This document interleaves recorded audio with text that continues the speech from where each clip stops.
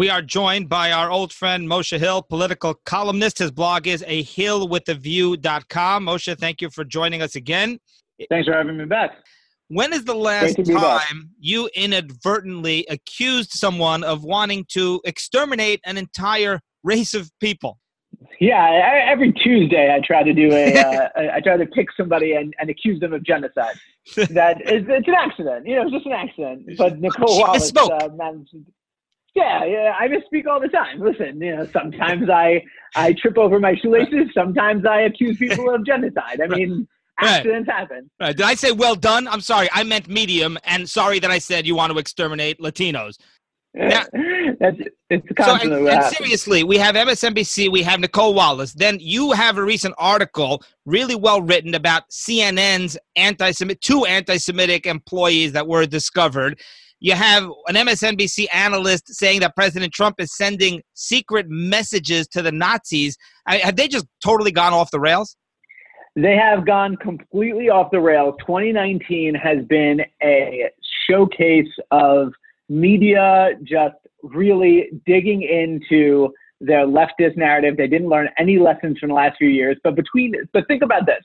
This is in this same year. It feels like a million years ago. But the Covington kids story happened in the beginning of the year. The Brett Kavanaugh story was happening at the very end of last year, beginning of this year. The lack of crisis at the border was happening during this year. Like, so many things that happened throughout this year so far. We're only in August, so we still got a little under half a year to go.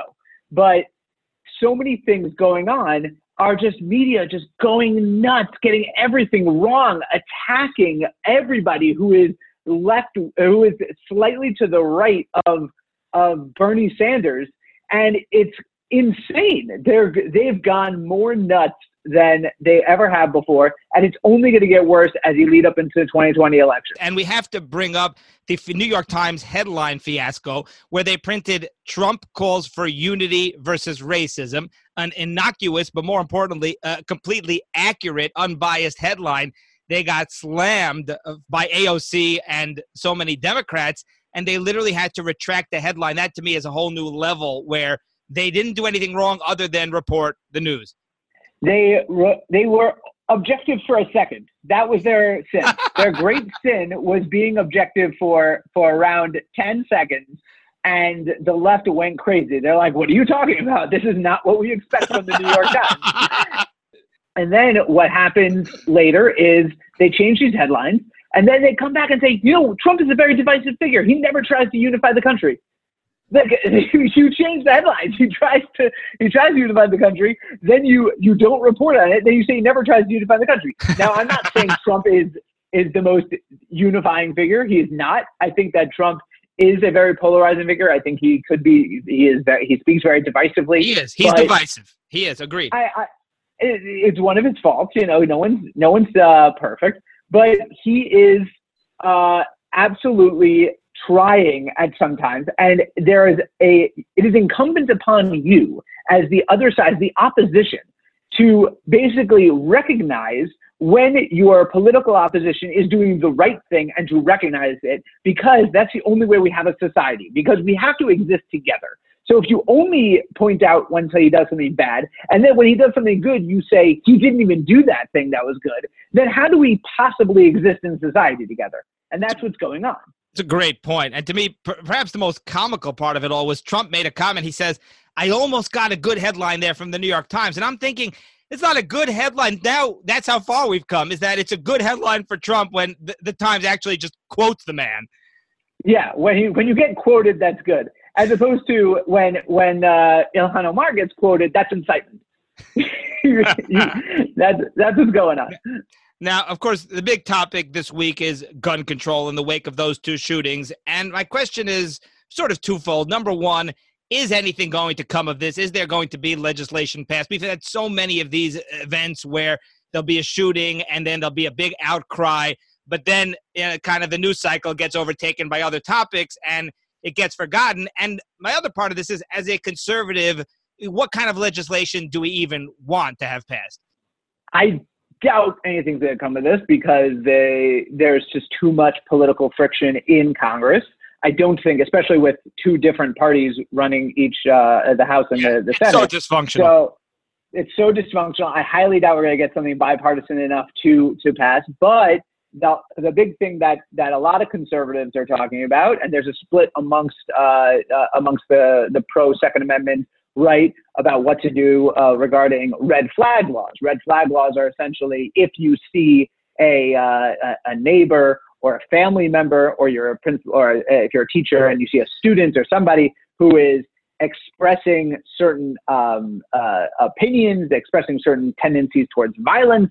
The guy who shot up Dayton had a list of students he wanted to kill. Yeah. People knew about this, but there's no mechanism in place to basically go to a judge and say, this person here's the evidence, here's what's going on, and that person can also be in front of the judge and plead their case and whatever, and have a defense, and then the judge can say, okay, for 72 hours you can't buy guns, or you for 30 days or whatever it is. Obviously all the details have to be worked out, but that's essentially like the red flag laws.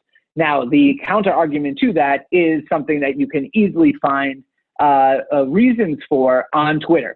When you see, or anywhere on social media, when you see a leftist say something to the effect of, my neighbor has a MAGA hat on and a Trump sign, they must be a terrorist, or something like that. They must be a white supremacist.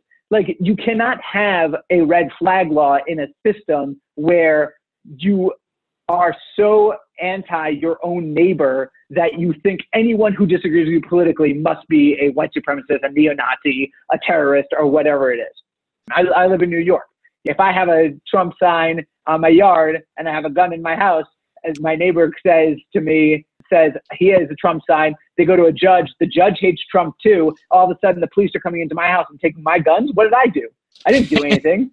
So yeah, if the system is ripe for abuse, and the idea of getting the government involved is very scary in any way. Yeah, 100%. And I'm very torn because you do say to yourself, wow, this could have been prevented. In addition to that hit list, he was obsessed with shootings. I mean, pretty much everyone surrounding him knew. And you say to yourself, if only the FBI had gotten to him, similar with Parkland. But the flip side of it is, yeah, I very much am concerned about kind of leaving the discretion in the hand of some bureaucrat who's going to have guns and who's not.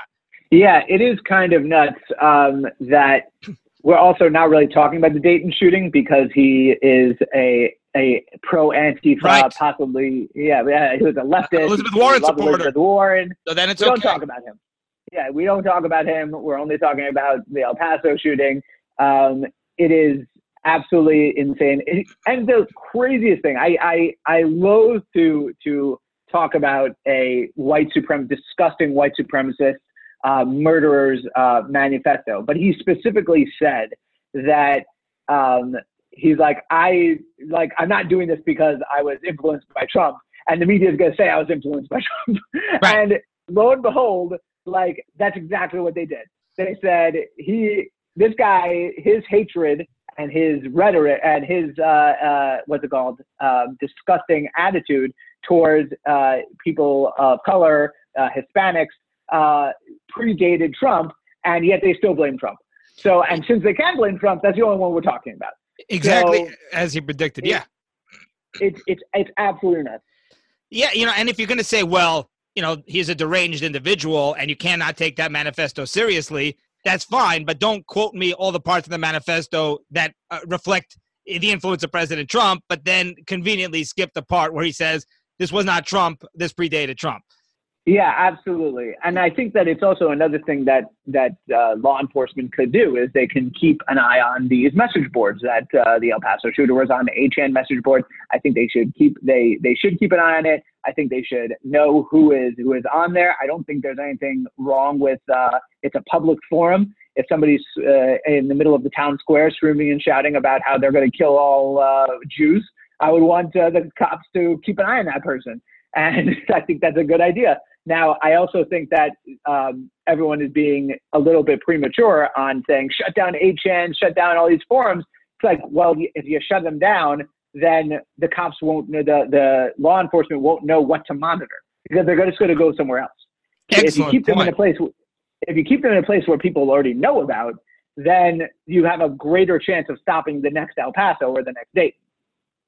On a different note here, last week, this Chakrabarti, if I'm pronouncing that correctly, resigned, AOC's chief of staff. What do you make of that? Do you think that was a victory for Nancy Pelosi, who, of course, there was a lot of friction there? Do you think it was more that he's afraid about legal trouble, about campaign finance issues? What do you think the significance is of that? So I think that Nancy Pelosi is going to take it as a win, but I don't think it was her victory. Similarly, I think that anyone who is pro-Israel should take it as a win. I think that Seka Chakrabarti is probably one of the worst staffers in, at least of the ones that I'm aware of, on the Hill. I think that most of his rhetoric is very anti-democracy. It's very anti-American. And he's definitely the Justice Democrats. There's a lot of commonality between them and anti-Israel groups like If Not Now. So he co-founded the Justice Democrats. I don't think he's going away. I think that he'll be back. I think that he's going to continue being an influential member of the socialist left. But I think it's a win for anyone who doesn't want to see the country turned into a socialist scape, that he's not right there in the center of power where Alexandria Ocasio-Cortez seems to be finding herself. She's one of the leaders of the party at this point. He was right there next to her. At least he's not right there. This could be, but I think Nancy Pelosi could count it as a win, but it may not be her victory. Yeah, and from a political standpoint, I do have to make the point that the more socialist and radical the Democrat Party is, the more AOC and the squad cabal kind of take control and dictate their policies, the better it is for President Trump. Just politically speaking, just in terms of re-election, I'd much rather have a Democrat Party with Bernie Sanders as the nominee and AOC running the party, because I think, that it'll just totally flop. But just as from the standpoint of just an American who's just concerned about, as you said, our country literally not just getting taken over by the socialist mob, then you're correct. Yeah, I think that I like having the Ilhan Omars and the Rashida Tlaibs and even the AOCs in Congress, where they can't do too much damage. They're only 1 or 2 or 4 or whatever of 435 votes. Having someone like a Bernie Sanders as a nominee, much more dangerous game, because if on what's the election, November 8th, 2020, if on October 25th of 2020, something comes out about Trump, all of a sudden you got Bernie Sanders as your president. You got Trump makes another statement on Twitter that rubs a bunch of rural housewives the wrong way. Rural moms the wrong way. You got a lot of problems in the country. Yeah, so, Wisconsin and Pennsylvania, and we're all doomed. Exactly. He says yeah, we don't really need coal, do we? And it's okay, now Bernie Sanders is president. And so we got a real problem. So I think I agree with you in terms of having them be the face of the left is very beneficial for the right in a lot of ways when it comes to, well, let's see what happens come 2020, because there hasn't even been an election cycle yet since they came into national prominence. So we'll see what happens. Now, we have not spoken since the Mueller testimony / Mueller fiasco. Just what are your thoughts on all of that? Oh, my gosh. Can this be over?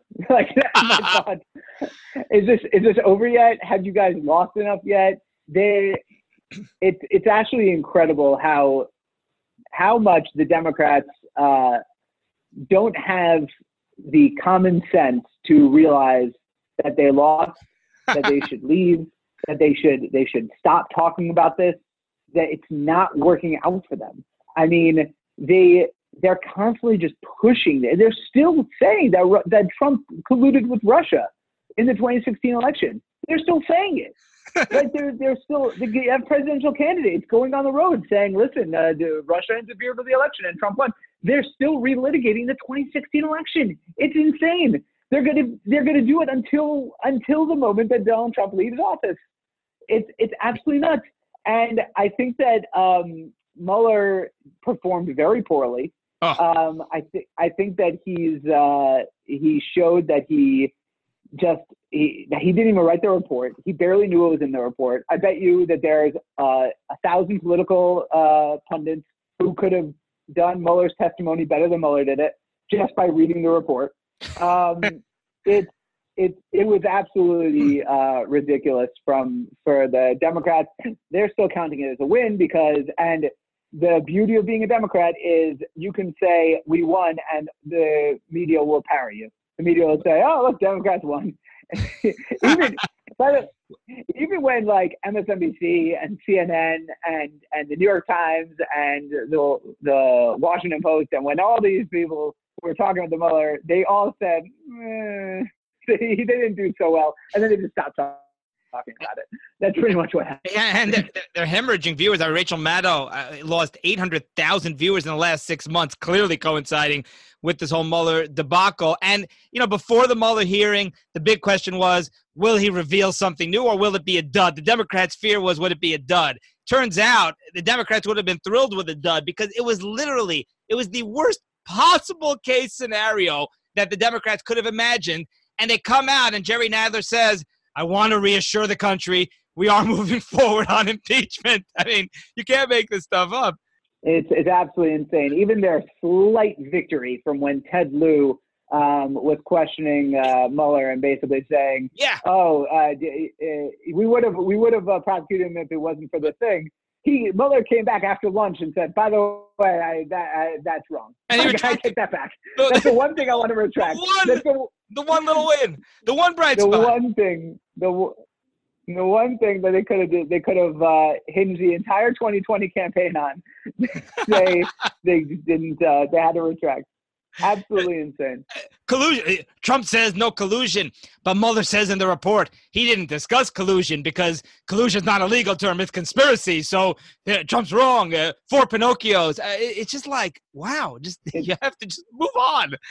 It's absolutely insane. I know, amazing. and also it's hilarious that he's like, oh no, we didn't exonerate Trump. It's like, yes, the prosecutors don't exonerate people. Ever. Right. No prosecutors ever exonerate anyone. You can drop the charges or you can press the charges. You don't exonerate. That's not your job. Right. Like he's already exonerated because he's innocent until proven guilty. Right. That's how it works. We should just put everyone in the country in jail until they're exonerated of a crime. We all start off in jail, and you have to exonerate us to get us out. That's or at least that's how it should work. That's how it should work. All right, and finally, let's talk about Google bias, Twitter bias. There's a story today how Mitch McConnell's Twitter account was blocked because he put up a quote-unquote offensive video of violent protesters outside of his house. Of course, they're allowed to call for his massacre on Twitter, and they're allowed to call for his assassination, and they don't get blocked, but McConnell, the Republican, gets blocked. Tulsi Gabbard, when she became the most searched candidate during one of the debates, she's suing Google because they blocked her Google advertising account at that moment. And, of course, Gabbard, she's an enemy of the left. She's viewed as a more right-wing leftist, so to speak. And then you have this Google employee who was fired who says that they have this enormous bias. No surprise there. He said they had tears in their eyes, the executives, when Trump was elected in 2016, and they essentially vowed to do everything they can. They're going to have psychological profiles trying to persuade Republicans not to vote or to vote Democrat. And this, to me, is a much more dangerous threat than, the Russians and their election meddling. You have any thoughts on that? Yeah, there's a lot of thoughts on this. So first of all, Tulsi Gabbard is, I actually noticed that because I'm keeping an eye on it. Ilhan Omar's House Resolution 496, which is the one that's the pro-BDS resolution and compared Israel to Nazi Germany and it compared Israel to apartheid South Africa. Tulsi Gabbard co-sponsored that bill. She just did. It was on July 30th. It didn't really get any coverage. I was not aware of that.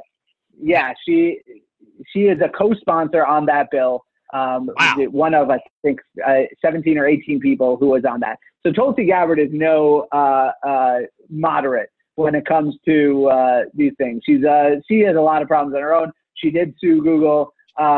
Google, I actually She met with just Bashar al-Assad, by the way. We'll point that out. She met with Bashar al-Assad. She is not a moderate by any stretch of the imagination. So I saw this video that of Ted Cruz talking to the former editor of Psychology Today, I believe, Dr. Something Epstein, and unrelated to Jeffrey Epstein. And they were basically talking about Google's influence on the 2016 election.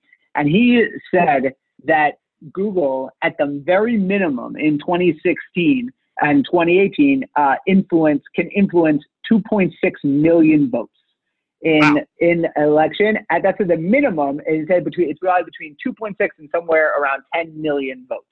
There's a great clip online. You could probably find it. I posted it on my Facebook, Hill with a View, and you could definitely see it from Ted Cruz to this Dr. Epstein, that they're talking just about Google's influence in the election. Like just a simple example between Google, Facebook, all these different companies. If Facebook, through their algorithms, through their data, they already know everyone's political bent. You can actually look at Facebook.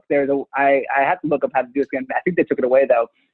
That a while ago, you can look at based on your posts, what they think you are politically. And I was listed as conservative. When I looked this up, you can find this on your profile, I was listed as conservative. So they know already, based on your posts, based on your algorithms, based on your profile, where you line up politically. Facebook can simply send a push notification to everybody who is registered as who is listed as a Democrat, who has left-wing views, who has left-wing posts, a simple notification: it's election day, go vote.